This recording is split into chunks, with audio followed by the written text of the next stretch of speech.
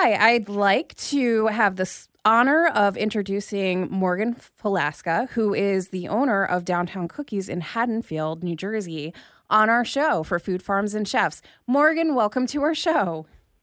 Hi, thank you. It's a pleasure. Thank you again also, because for our listeners who, obviously are not privy to all the background stuff, I was frazzled and I was running around and I ran into you, Morgan, at a event that was happening in Medford, New Jersey, which is where I met you. And I was like, oh my goodness, because you were on my bucket list to bring on. So it was just kismet that I actually ran into you. Absolutely. Good timing. So given that I, had you on my list where I wanted to bring you on, how did you get started in this business? So it's kind of a long story, but not really. So my grandfather is a farmer, and he kind of always taught me since I was, an infant that all natural foods are the best. So we would walk through the fields, we'd pick blueberries off the bushes, peaches off the trees. We'd eat the most delicious tree-ripened foods right then and there. So kind of right from the start, it spoiled me for being a foodie. So my dad's an entrepreneur with a very successful business today. My mom is a CPA, but also a homemaker who is an incredible cook and a baker. So they instilled this business sense in me and my brother from a very young age. So I went to business school. I attended Villanova University, where they were both educated, so I followed in their footsteps. And I also spent my childhood in the kitchen kind of baking and cooking with my mom. So I learned everything from her, and she actually continues to help me bake every single day in the bakery. So I went to business school, and then I worked in corporate world for a couple of years after. And then, of course, the pandemic hit, and I started baking 24/7. And it kind of just took off from there. So I started doing farmers markets in the summer of 2020, mid-pandemic. And then I got this crazy loyal following. And I was kind of selling out in 35 minutes at the Haddonfield farmers markets, where I would spend every single weekend. I would work 40 hours a week, go home and bake, ship out orders. And it really just kind of exploded from there. And I mean, you have a product, obviously, that everybody is going to want to gravitate to, because I don't know too many people who don't look at a cookie or some sort of dessert and, start salivating. Absolutely. But the crazy... Go ahead. No, I was going to say, no, go. The crazy thing, what? So the crazy thing is I kind of started this and I had a 10-page business plan. And of course, my dad's an entrepreneur. So I went to him and I said, hey, look, this is what I want to do. What do you think? What am I missing? What am I, am the right niche? Because it did start out as a full product bakery, which, there is a flooded market. There's a ton of sweets. There's a ton of bakeries. So then I went to this niche of just cookies, and he was a little hesitant at first because, of course, there is this flooded market. But then when I kind of presented this product to him, he knew that right then and there was a superior product. And then, of course, my mission that was like, it will really make you stand apart. Obviously. And, I was gifted by you 2 of your cookies, which are absolutely delicious, by the way. So thank you so much for the cookies, because that was nice also, because I was running around. So, your original chocolate chip and in the chocolate peanut butter cookie was amazing. So thank you. Happy to hear it. Of course. And, one thing that I would like to say also is you make sure that, people know that there's allergies, so there's an allergy warning if you have, because as I said, chocolate peanut butter, there's an allergy for nuts. You make sure that that's on there too. So I do. And I've never grown up kind of knowing somebody that had an allergy. So I've always never really took too much thought into it. But as soon as I opened a bakery, I realized how many, allergens there are actually out there and how many people need to be very cautious. So I do my best, while we're not an allergen-free kitchen, I do my best to not only put the warnings out there, but not cross-contaminate. So if that allergy is not so severe, they can still enjoy the cookies and the products without being too worrisome. Which is, oh, sorry. Go, Gene. And bakeries are one of the more difficult businesses for that, because so many products that you use in bakery. I mean, peanut butter, such a common area. Obviously, eggs. We use eggs in everything. We won't even get into celiac and gluten because that's everywhere. And then you get things like coconut and nuts are so common. So, Mm-hmm. really, you have a hard job in that aspect because there's so many allergens that are just key ingredients in baking. Absolutely. I, So one of the other things that I want to mention is that, your cookies, if somebody doesn't bring them home and, eat them immediately, you have directions on how to heat it up too, which I think that's important too, because everybody likes a cookie fresh out of the oven.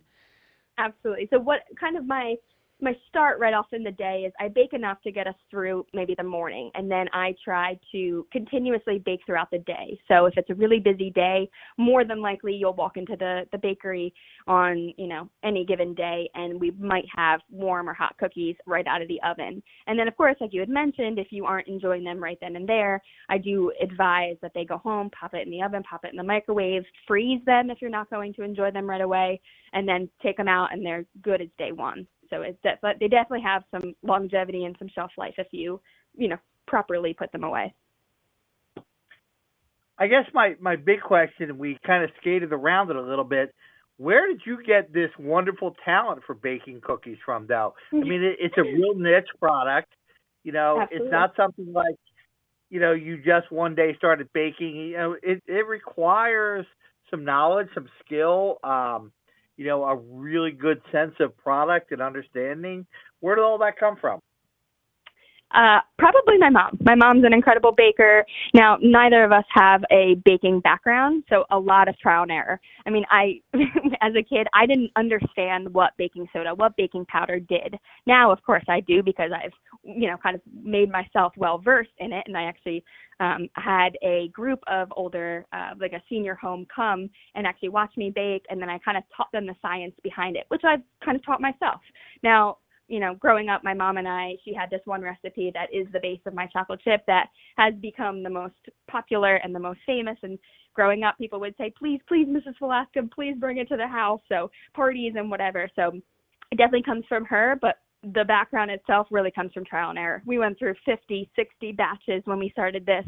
And there were so many that we threw out because they weren't puffy enough. They weren't gooey enough. They weren't this, that. So we really had to trial and error. And again, we don't have the background. So it really is learn as we go. And people ask me maybe some specific baking questions, and I have no idea, but I will try to figure it out by that trial and error process. So you have several... No, I was going to say, understanding that science, and I applaud you for doing that.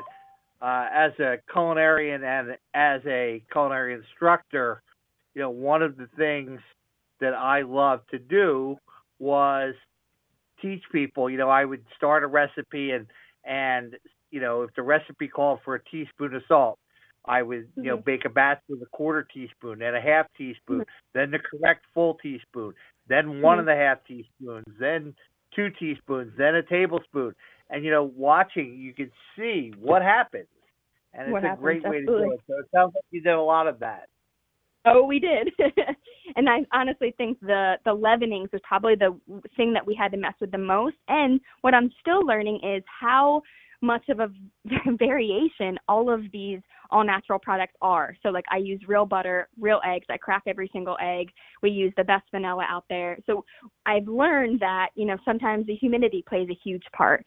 So my cookies might be flat one morning, and then I use butter, and this batch of butter, for some crazy reason, makes them a little bit greasier than normal. So I've learned that there's so many other factors that go into just having that butter or the perfect measurement of leavening. It's just there's so many other factors that attribute to the perfect cookie. Absolutely. So it's funny that you mentioned butter in particular. I mean, obviously that's one of the key ingredients. But this, feel free to sponsor our show, but Keller's butter is one of my favorite butters to use when I'm cooking or baking, because it brings just that correct flavor and texture profile. So I know what you mean when you say that because it matters. All the key ingredients matter. So I assume that you have specific, vendors or whatever that you go to on a regular basis. Are any of them? Yeah, I do. One of the things that this new market of just, crazy current industry that we're dealing with all the rising prices, that one of the things I do on my one day off a week is I price shop. So I do have my one set vendor that I do get my butter and my eggs from, but it's just skyrocketing so much that I've had to actually price shop so much, and I go to 6 or 7 different stores in a given day just to find the best price, but also the best, highest quality ingredients, if you'd say. Now, why don't you go over some of your different cookies flavors that you offer? Yeah, definitely. So we have kind of what we pride ourselves as in sticking with the traditional flavors. So the chocolate chip, the oatmeal raisin, peanut butter chocolate. We have a sugar cookie that people actually specifically come to the store for because it looks traditional, but it's a little atypical. We actually use a tree nut in it. So it gives it a very light, nutty flavor. We also have a s'mores cookie, cookies and cream. What else do we have?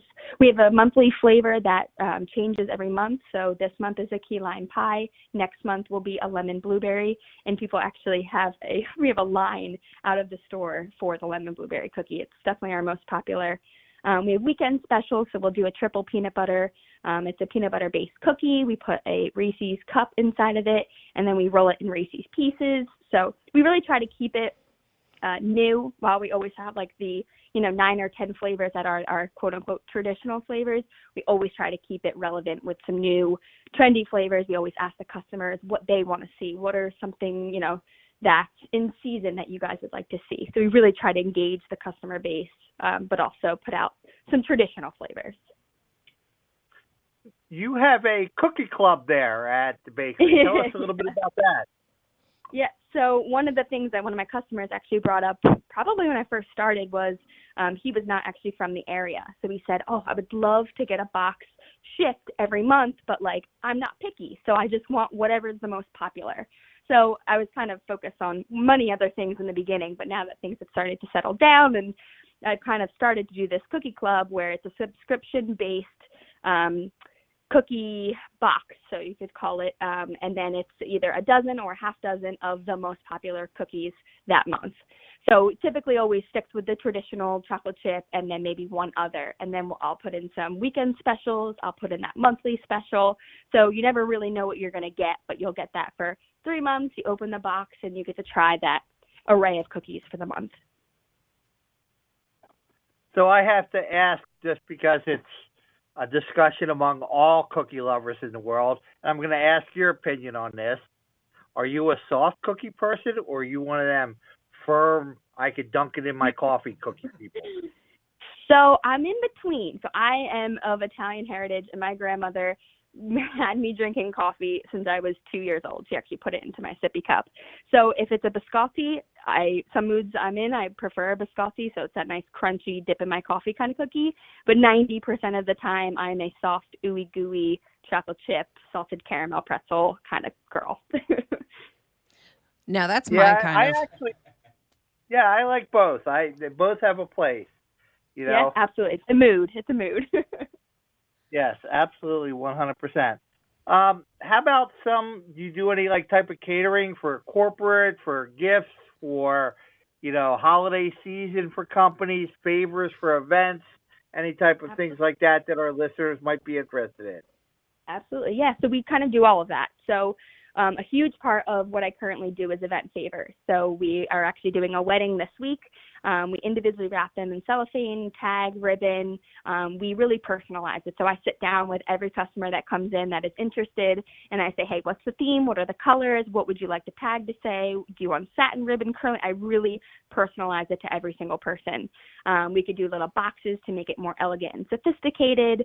And then, there was a customer who came in and said, hey, I need 200 to 300 favors, but I want this instead of what you typically do. I'll work with them on creating that. So there's a lot of flexibility in making what you want kind of come to life. We do event favors, we do platters. We have a huge corporate piece of it as well. So my dad's in corporate world, so right off the bat, he kind of put me into contact with a lot of his vendors and customers. So I've gotten to know a lot of really great people, and they've kind of been so supportive and then kind of reached out to all of their friends. And we do holiday boxes, so they ship. We probably did 2,500 cookies. I think it was a total of 1,100 dozen over Christmas time, shipping out to corporate, people, and just kind of getting the word out there. But yeah, literally anything and everything that you can think of, we do, and kind of customize from there. We also do cookie cakes. That's been a really popular thing. We have 4 flavors. We have chocolate chip, sea salt caramel, s'mores, and then cookies and cream. And they're obviously personalized as well with happy birthday, congratulations, whatever the occasion may be. That sounds delicious. So before we get your tags and where to find you online and in person, one more question to ask you is, where are you vending over the next couple of weeks so that people can find you at farmers markets? Absolutely. So we will be probably the only 2 that we have going on this summer, just because it's kind of just me. We'll be at Medford, and we'll also be at the Deptford Farmers Markets. We'll probably make a special appearance sometime in July at the Haddonfield Farmers Market as well, but we can keep you posted on that. And for all of our listeners who are, salivating, wanting to get their hands on some of your cookies, where can they find you online? What can they do if they would like to have it shipped out, and where can they find you in person? Absolutely. So in person, our store is located at 123 Kings Highway East, and that's in Haddonfield, New Jersey. Like I said, at the farmers markets, you can find us. If you go on our website, downtowncookies.com, we have an order online tab where you can ship cookies nationwide. I think we've reached about 33 states, so I'd love to hit all 50 states. So that's online. And then we're actually, a little plug here, we're doing a cookie eating contest on July 9th. And 100% of the proceeds from that event will be going to the Haddonfield Educational Trust. So it's a really cool event. We're going to see how many cookies, mini chocolate chip cookies, that everyone can eat in 3 minutes. So it should be a really cool event. That's very cool. Are they soft or firm hot chocolate chip cookies? And do you provide milk? Absolutely. I don't need it. They're soft. I don't need any milk. That's too funny. All right. Well, Morgan, thank you so much for joining us on Food Farms and Chefs. I look forward to buying more cookies from you. Thank you, Morgan. Thank you. It's so great to be on. I appreciate it. Thank you, Morgan. Let's take a break, and we'll be right back. To become a sponsor of our show and have your business or event promoted on every single podcast platform, 2 Philadelphia radio stations on Tuesdays at 6 p.m. evening drive time, an FM station in New York, send us an email to either foodfarmsandchefs@yahoo.com or diningonadime@yahoo.com. And we're back. Amaris Pollock, introduce us to your fabulous guests. Hi, everyone. I'd like to introduce you to our guests, Michelle and Molly. They are the owners of the Coffee Plants and Gifts in Old Kensington in Philadelphia. Michelle and Molly, welcome to our show. Thank you so much for having us. We're excited to be here. I'm excited to have you on too. And you guys have been blowing up across social media and media in general. So it's exciting to have you on because, we're getting on the ground floor of your business. That's the ground. The ground floor of the ground. We like it. Exactly. So for our listeners out there, what is the Ground Coffee Plants and Gifts? It's a small community-based coffee shop that sells Taiwanese bubble tea, French pastries, and locally roasted coffees and espresso drinks, as well as Italian sodas. And then on top of all of these yummy things, we also sell plants and gifts.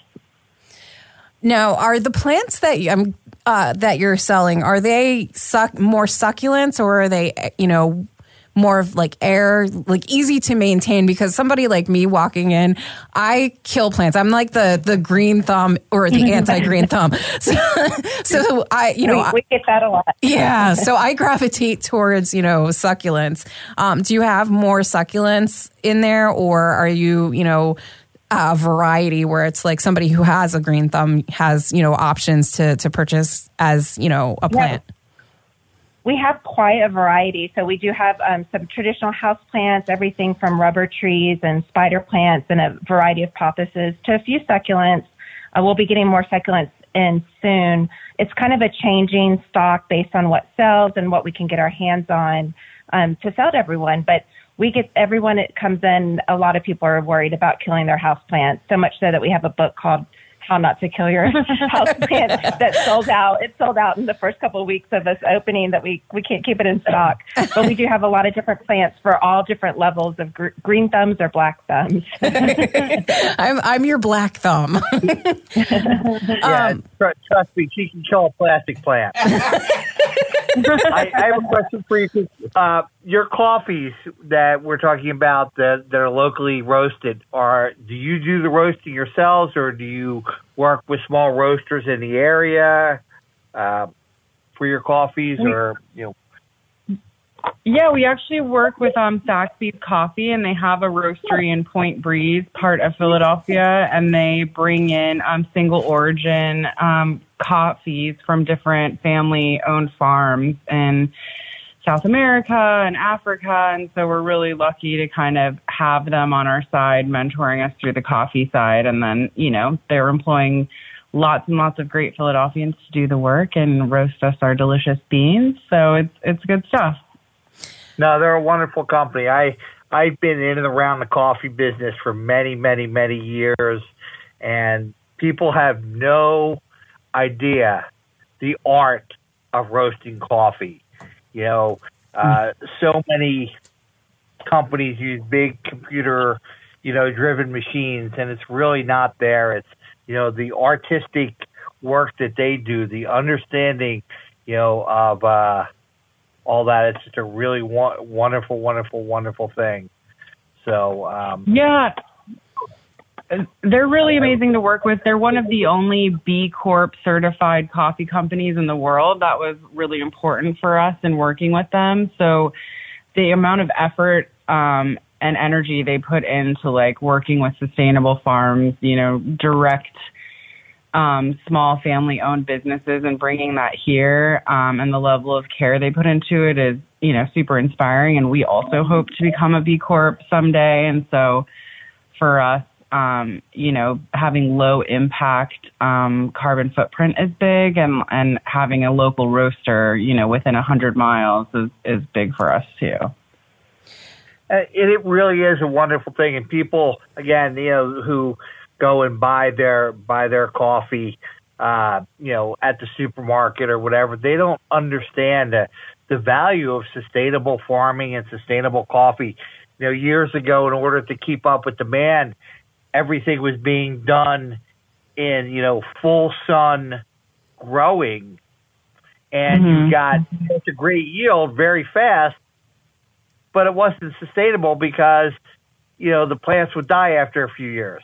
And we ended up, you may not be old enough to remember, but we ended up actually with a coffee shortage. If there's anything in the world you don't want, it's a coffee shortage. I was just going to say, I survive off of coffee. I drink it all day long. Wow. I probably don't remember because I'm sure I was passed out during that, unable to function. I'm going to switch gears from coffee to tea because you guys also offer bubble tea, which not everybody knows what bubble tea is because, not everybody is, exposed to that. So tell us a little bit about bubble tea and the different flavors that you have. Sure. I feel like bubble tea is such a big craze right now, especially with if you guys have any teenagers in your life, I'm sure they're telling you that they need bubble tea, which is pretty funny. But bubble tea is a Taiwanese dessert drink that's really big across Asia right now. I'm of Asian descent and have kind of been drinking bubble tea my whole life, but it's certainly coming into the mainstream now. And it's simply the most original type of bubble tea. It's creamy, sweet milk tea. It's a black tea base with tapioca balls that are shaped into little round circles and then steeped in a brown sugar. So in this cold drink that you're drinking, you have an extra big straw, and then you'll, slurp up a delicious little round, quote unquote, boba or bubble. And from that, it's just turned into like thousands of flavors and variations on that. And so it's really exciting. We have probably 100 flavor combinations that you could come up with in our shop. And it's been super popular and very, very well received. There aren't many options for bubble tea in this kind of like Fishtown, Kensington area. So it's exciting for the neighborhood to have that there and have it close by. That is exciting. And I love bubble tea. And I know that certain people are, not such huge fans of things that have texture in it. So do you also offer the tea without the boba balls? Definitely. And, tapioca is chewy. I think anyone who's had like tapioca pudding can kind of understand the context of what that texture is that we're discussing. But we also have new bursting boba, and I know that sounds even crazier, but they're like little tiny round circles that are actually filled with real fruit juice. So as opposed to something that you would chew when it comes into your mouth, they kind of just pop. And let's say you're drinking like a watermelon green tea, but then the little boba will come up and then burst a totally different flavor, like maybe it's lychee or passion fruit. So it's fun. It's like an exciting way to drink something refreshing. And it is obviously, honestly, it's hilarious to watch someone drink a bubble tea for the first time, because it feels very foreign to be drinking a liquid and then have this little round dessert thing show up in your mouth. Yeah. It is one of our favorite things when someone says they've never tried bubble tea before, like, oh, please let us watch you try it. It's so entertaining. Yeah. So you also offer pastries, and I know that Jean is a chef and well-versed in, baking and cooking. So, feel free to pop in with some of your information too, Jean. But what kind of French pastries do you offer? So knowing how important really good pastries are, we did not try to tackle that ourselves. We love baking, but we're not a French pastry experts by any means. So we partnered with Alfernil, which is a company in Narberth, Pennsylvania. So again, trying to stay local and stay close.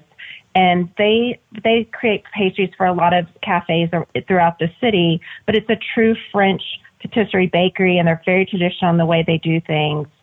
So we're getting croissants from them, chocolate croissants, brioches, beignets, a little bit of everything, and the quality is just amazing, and it's really delicious, and there's no way we could do a better job than those guys could do. And they bake throughout the night. So, we literally walk in to open the coffee shop, and our order's sitting on the counter. It's awesome. They just work throughout the night, and they're very serious about having, super fresh pastry. Like, you're not allowed to sell day old. It's like that day. That's what's going on there. It's funny how, French pastries stand alone, it really being a product that is so unique. I have a daughter who is vegan, and she took a gap year and traveled Europe. And while she was over there, she said, Dad, just to let you know, I'm not vegan anymore. I'm like, wow, okay. Where did that come from? She said, croissants. French pastries. And I'm like, yeah, well, it makes totally sense to me. Butter. She said, yeah, I tried some vegan croissant. No, can't do that. It has to be French. And it is absolutely the truth. There's nothing like it in the world. Right. And we appreciate all spectrums of whatever anyone eats. So we do make a effort to have vegan bubble teas and definitely some plant-based milk options, but the French pastries have butter in them. There's no way around it. Yeah, there's no circumventing that for sure. No, and then why should there be? I admire chefs who could use more butter than I can, because you're doing something butter. But there are a few that I know who can just incorporate so much butter in the products. Tell us a little bit about your history, how you got started, like what made you open up this business? I mean, that is a fantastic question. I would say Molly and I were both consultants, and I think during, the shutdowns, I think a lot of people had kind of unexpected time to reevaluate what they wanted to be doing with their lives. And for us, we'd worked with a lot of like B2B and thinking about what would be fun and incorporating our kind of hobbies together. We decided to kind of open this shop, and I had been involved with the larger building. We're inside of a pretty large apartment complex called the Gotham, and I just realized like it's a really fun neighborhood, lots of cool and interesting people moving there. And yeah, we just decided to kind of throw our hats in the ring. We work well together. We cook together a lot with our families, and just get along well. And this opportunity, sometimes things just start to come together, and having Saxby's as our coffee mentor and the building working with us to get the space ready and our love of plants, it just started to make sense. It seemed easy to do. It wasn't easy, but it definitely wasn't easy. It seemed easy. Yeah. So did you grow up, I mean, both of you obviously have a love of coffee and French pastries, but did you, grow up trying, different coffees, experimenting with, the gourmet coffee makers in the city of Philadelphia and doing all that? Or is it, was this all really learning, as you go? I feel like we definitely had a baseline. We're both pretty serious coffee drinkers, and we certainly both like love to cook and really have a big respect for restaurants and chefs, and are kind of foodies. That word's a funny word, but I do feel like it pertains to us. And a lot of our social time revolves around kind of going to try food or making food and or drinks. So we kind of had that baseline going into it of a decent amount of knowledge of the food scene in Philadelphia. And coffee culture is universal. Everywhere has, and neither Michelle or I are from Philadelphia originally. We've lived in a lot of different places, but you see that everywhere you go. And even I think the bubble tea to me is like an extension of coffee culture, because it's getting together. It's always in a little cafe, lots of different flavors of just enjoying a drink and enjoying social time together. So being able to create a space that incorporated all of our favorite things with the coffee drinks and the bubble tea and the plants just made sense that's where we'd want to hang out. So hopefully it's where everyone wants to hang out. Yeah, basically we just built a business of where we wanted to be every day, and we just hope that other people feel the same. Right. That's what we're throwing out there. And how is your business being received? Obviously, being in a large apartment building, it can't get any more convenient than that. You have an extremely loyal customer base.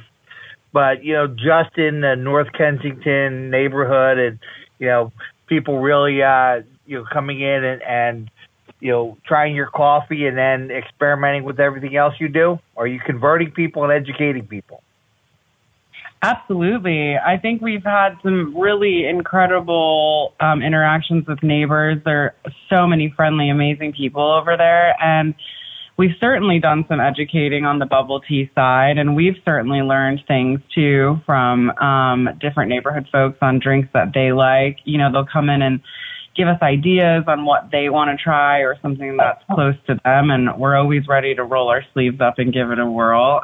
We just made an espresso the other day. That was delicious. By request. Someone had traveled and had, it's basically espresso with club soda and sometimes an additional flavor, right? And it fizzes up and has this like interesting interaction. So it's been fun. It's been a lot of fun learning all around for sure.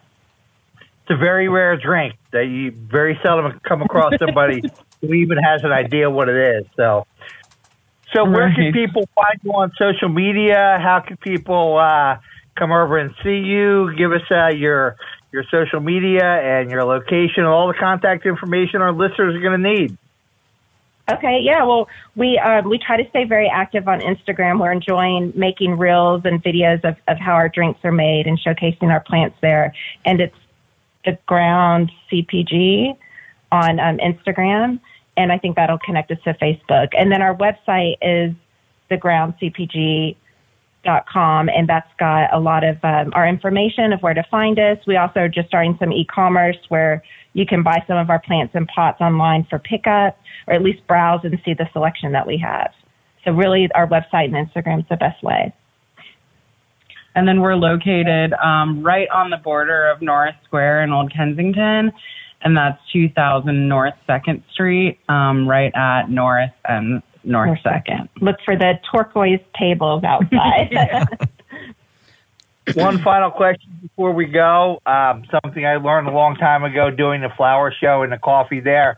Do you use your coffee grounds at all as part of your fertilizer or anything like that for the plants? Because it tends to be an amazing fertilizer. Absolutely.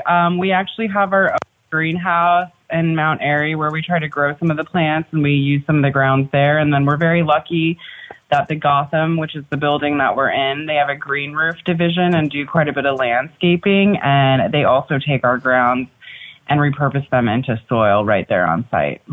And they're doing some community garden work with it also. That's absolutely fabulous to hear. Well, thank you for doing that and, focusing on sustainability. Thank you. Amber? Thank you so much for your time and including us on your show. Yeah. No problem. Thank you so much. And I look forward to seeing your place and seeing all the green. When I go in there, it'll feel nice, fresh, and bright. And then I'll brighten it up even more with some coffee. Awesome. Hey, you got to bring the whole crew. I feel like there may be some bubble tea virgins amongst your crew somewhere. I'd really like to. I feel like I'm sitting next to the bubble tea version. Thank you so much. Thank you very much. Let's take a break and we'll be right back. You can find Chef Gene Blum at IBFoodie2 across all social media, or email him at ibfoodie2@yahoo.com. And you can find Amaris Pollock at arpollocus across social media, or email her at arpollocus@gmail.com to become a sponsor of the show or become a guest. Food Farms and Chefs.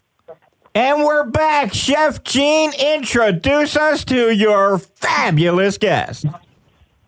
Well, it is always a pleasure to talk with the number one wine and spirits provider in the Wilmington area, as well as one of the most generous business owners you could find.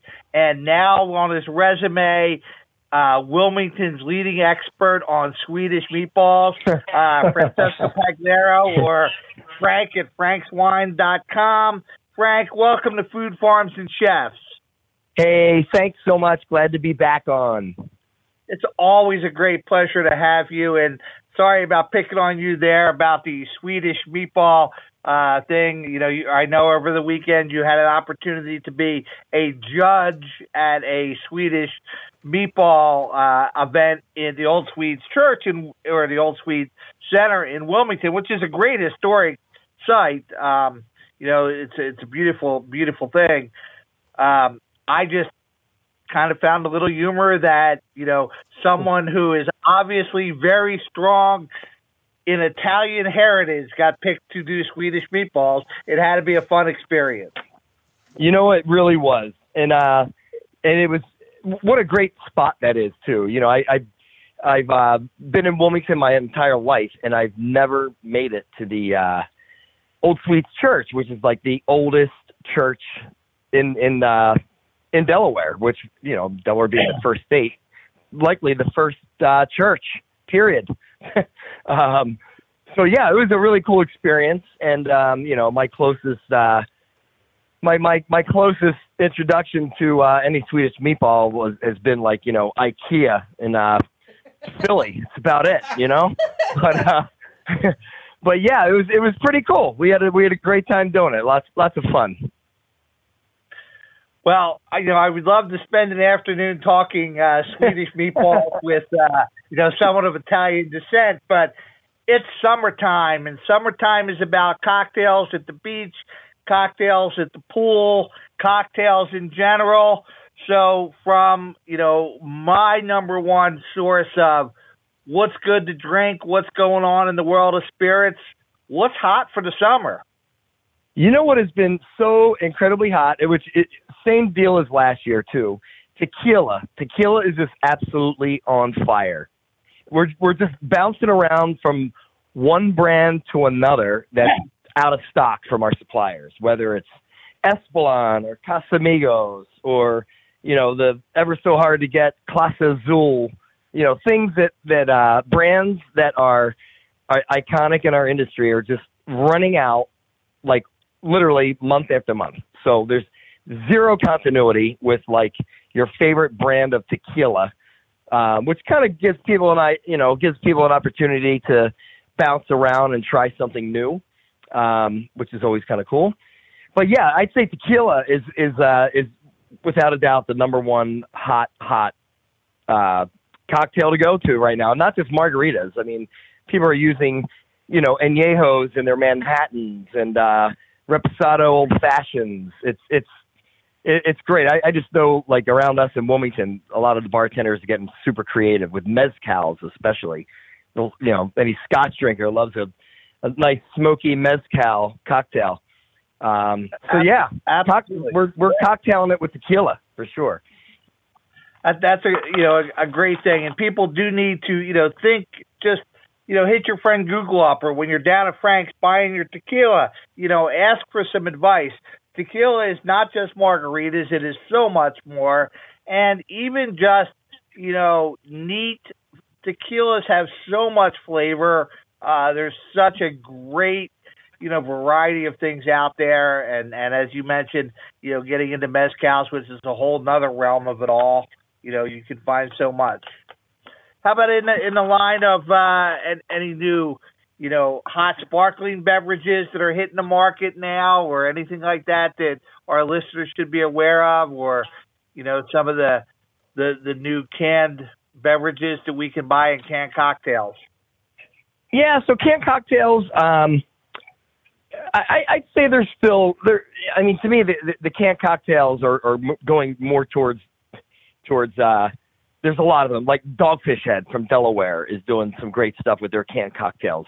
Just quality, Dogfish Head spirits with really cool pre-mixed cocktails in a can.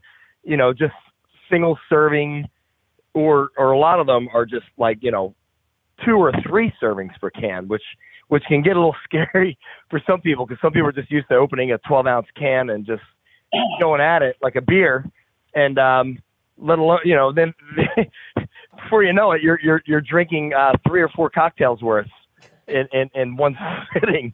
So they can get a little dangerous. Got to definitely read the can and see how many check out how many servings are in per can. But there's definitely a lot of great ones out there. Copper Can is another really cool one. They do a line of mules that's really cool. Dash Fire is an excellent, really great quality cocktail. And those are single serving in like a real small 150 milliliter can, just meant to like pour over ice or just neat on some of these. Their Manhattan is amazing. They're doing really cool, like, with infusion of fig and vanilla bean, just really, really neat stuff. Elderflower, Martinez. I mean, just really neat stuff. Love it. So yeah, they've definitely expanded a lot. And especially this time of the year with people out by the pool, it's easy to just come in and just grab a handful of cans and just do it up right poolside without all the fuss of many ingredients. I certainly agree with you. One of the things that I find really interesting is that you are really responsible for changing my outlook on this. Because prior to this, I just kind of like shrugged it off as, oh, well, whatever, is the amazing non-alcoholic cocktails that are available and the blending of things and all that. You are starting to carry a whole line of, unique flavors where people can really have something new and different by the poolside, but don't have to worry about, that 45-minute drive back home or anything like that. How did you get involved in that? You're right. That whole non-alcoholic NA concept and product line that we have at my shop is just, it has exploded since January. You know, we really kind of kicked it off like in January. You know, I'd say kicked it off like last December, promoting Dry January, where everybody just wants to, you know, take a break on their cocktailing. And one of my staff that has been at my shop for about a year and a half, Nicole, she went dry last February because it's the shortest month. She didn't want to do January. She did dry February, but of 2020 and or 21 rather, 2021, and literally has been dry ever since. I mean, she just kind of changed her whole lifestyle, and you know, she enjoyed wine and beer and cocktails, but you know, she's really helped me to build and curate an amazing line of not just non-alcoholic beer, because that's everywhere. I mean, and every major brand is doing a non-alcoholic beer, whether it's Dogfish Head, Sam Adams, you know, Heineken, St. Pauli Girl, you know, all the imports. I mean, we probably easily have 20 non-alcoholic beers, but just a great line of non-alcoholic red, white, rosé, sparkling wine, and even more interesting, non-alcoholic bourbon, non-alcoholic tequila, rum, gin. I mean, legit, anything and everything that you could make a great cocktail out of, we can like equate a buzz-free, zero-proof cocktail for you, and it will be absolutely delicious. They're just quality products, and they're not cheap. You know, I mean, like a bottle of non-alcoholic tequila is going to be $30 a bottle. You know, it's legit. And yeah, so Nicole's just done a bang-up job at the shop. Every Saturday she promotes a new cocktail. Just this past Saturday she did a delicious Naperol Spritz, we called it, N-A-Aperol, you know, N-A-P-E-R, okay. Naperol Spritz, and non-alcoholic. And it was amazing. I mean, she sold us out of our non-alcoholic Aperol. Yeah, just absolutely amazing. We're actually doing we're really going to really hit it hard this upcoming holiday season. You know, we thanks to Gene, always kind of throwing some business our way with clients, whether they're brides getting married or corporations that are having their holiday Christmas parties and whatnot. We're really going to go to town and just really try to promote with these guys to do something responsible at their holiday corporate parties and have non-alcoholic options. Because a lot of people who are just taking a break, they don't want to just do iced tea and soda and sparkling water. I mean, they just want to have you can have a legit old-fashioned margarita, whatever everybody else is drinking. And I see it happening already. So I think it's going to be pretty strong fourth quarter with that whole non-alcoholic segment. Well, you know, you have always been a business person that I have the utmost respect with, and you know, we can go back to when you first, you know, came on the show to talk with us about things that you were doing during, you know, the Russian invasion of Ukraine and how you were raising money, and you raised incredible sums of money for, you know, the local Ukrainian community and the Ukraine itself by, you know, doing different things. Look, if you're going to dump your Russian vodka, dump it here, smash the bottle, and you know, make a donation and all that great stuff you were doing. So the idea of a non-alcoholic cocktail line in a liquor store, you know, the two things probably don't go together, but you found a way to bring it together by being responsible, by offering choices, and by being, you know, a citizen before a business person.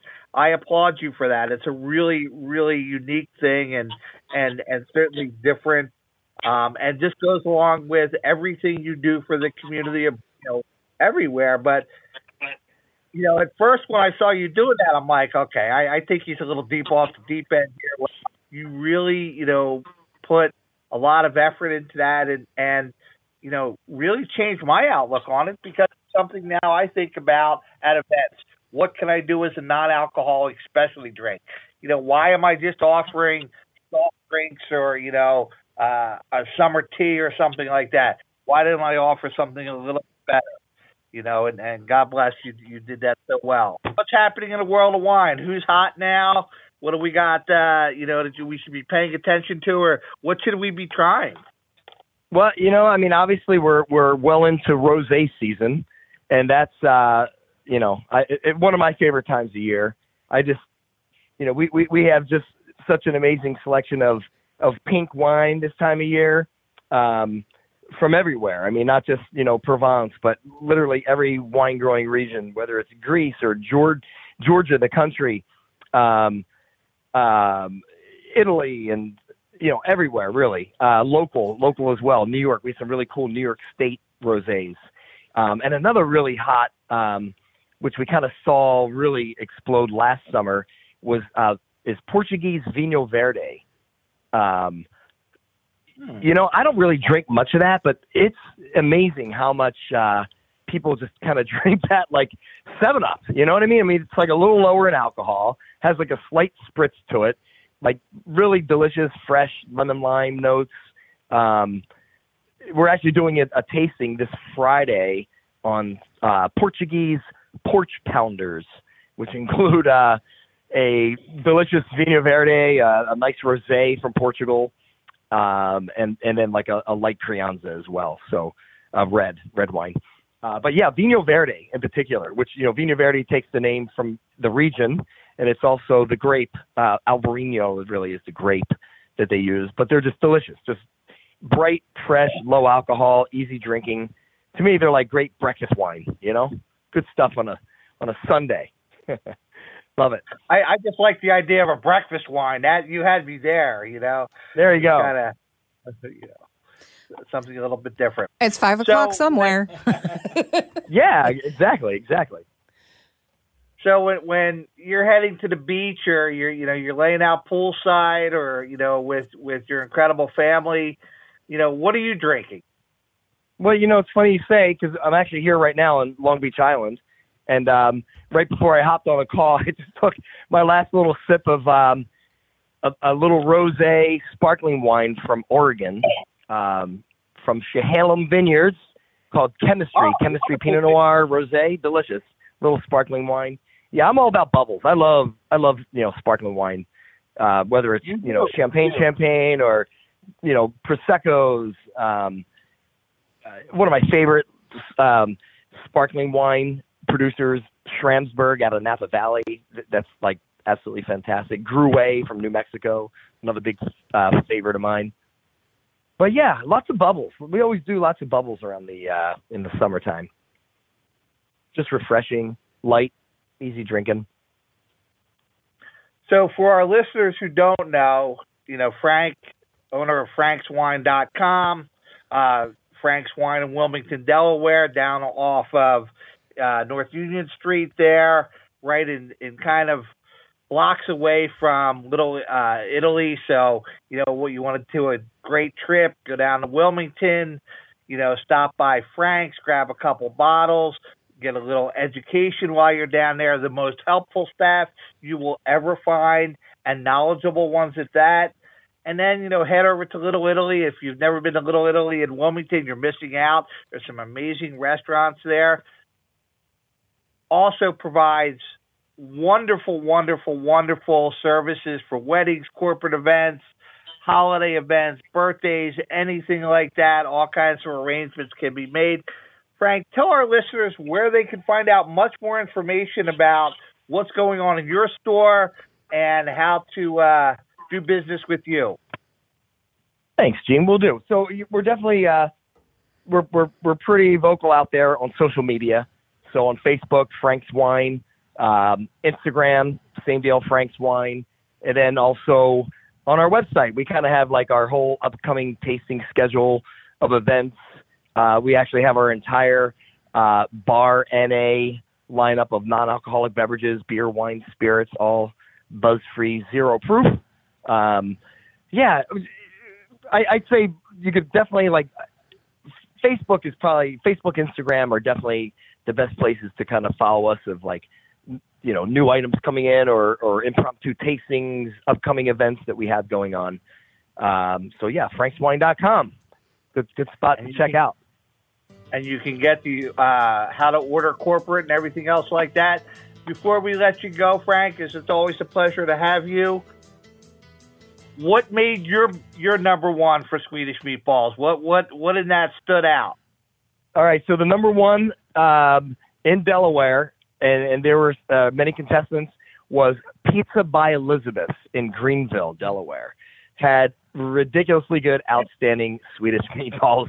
I don't know if they're making a Swedish meatball pizza. They probably should, because, I mean, just presentation-wise, all around, texture, the brown gravy, I mean, they were absolutely delicious. I could definitely do a Swedish meatball pizza. I think I'm going to have to go in there when we get back and order one up and see what they can do for us. Well, maybe Sue and I will come down and we'll take a ride out and grab a couple bottles of wine as well and, have a little sparkling rosé or something like that. I would love it. Swedish meatball pizza. That would be a wonderful thing. You know what? I would absolutely love it. I'm going to take you up on that, Gene. I love it. That's great. All right, Frank. Way overdue. Frank, thank you for joining us on Food Farms and Chefs. Thank you, Frank. Thanks for having me again. It's always great to hang with you guys. Thank you. PhillyRestaurantReviews.com for all information about the show. Emirates Pollock. You can find me across social media at ARPollicus or email me at arpollicus@gmail.com if you'd like to be a guest or a sponsor of the show. Chef Gene. You can find me at IBFoodie2 or at Steve Blum across social media, or you can email me directly at IBFoodie2@yahoo.com. That's IBFoodie, the number 2 at yahoo.com. Have a great week, everybody. Eat well. We'll see you next week.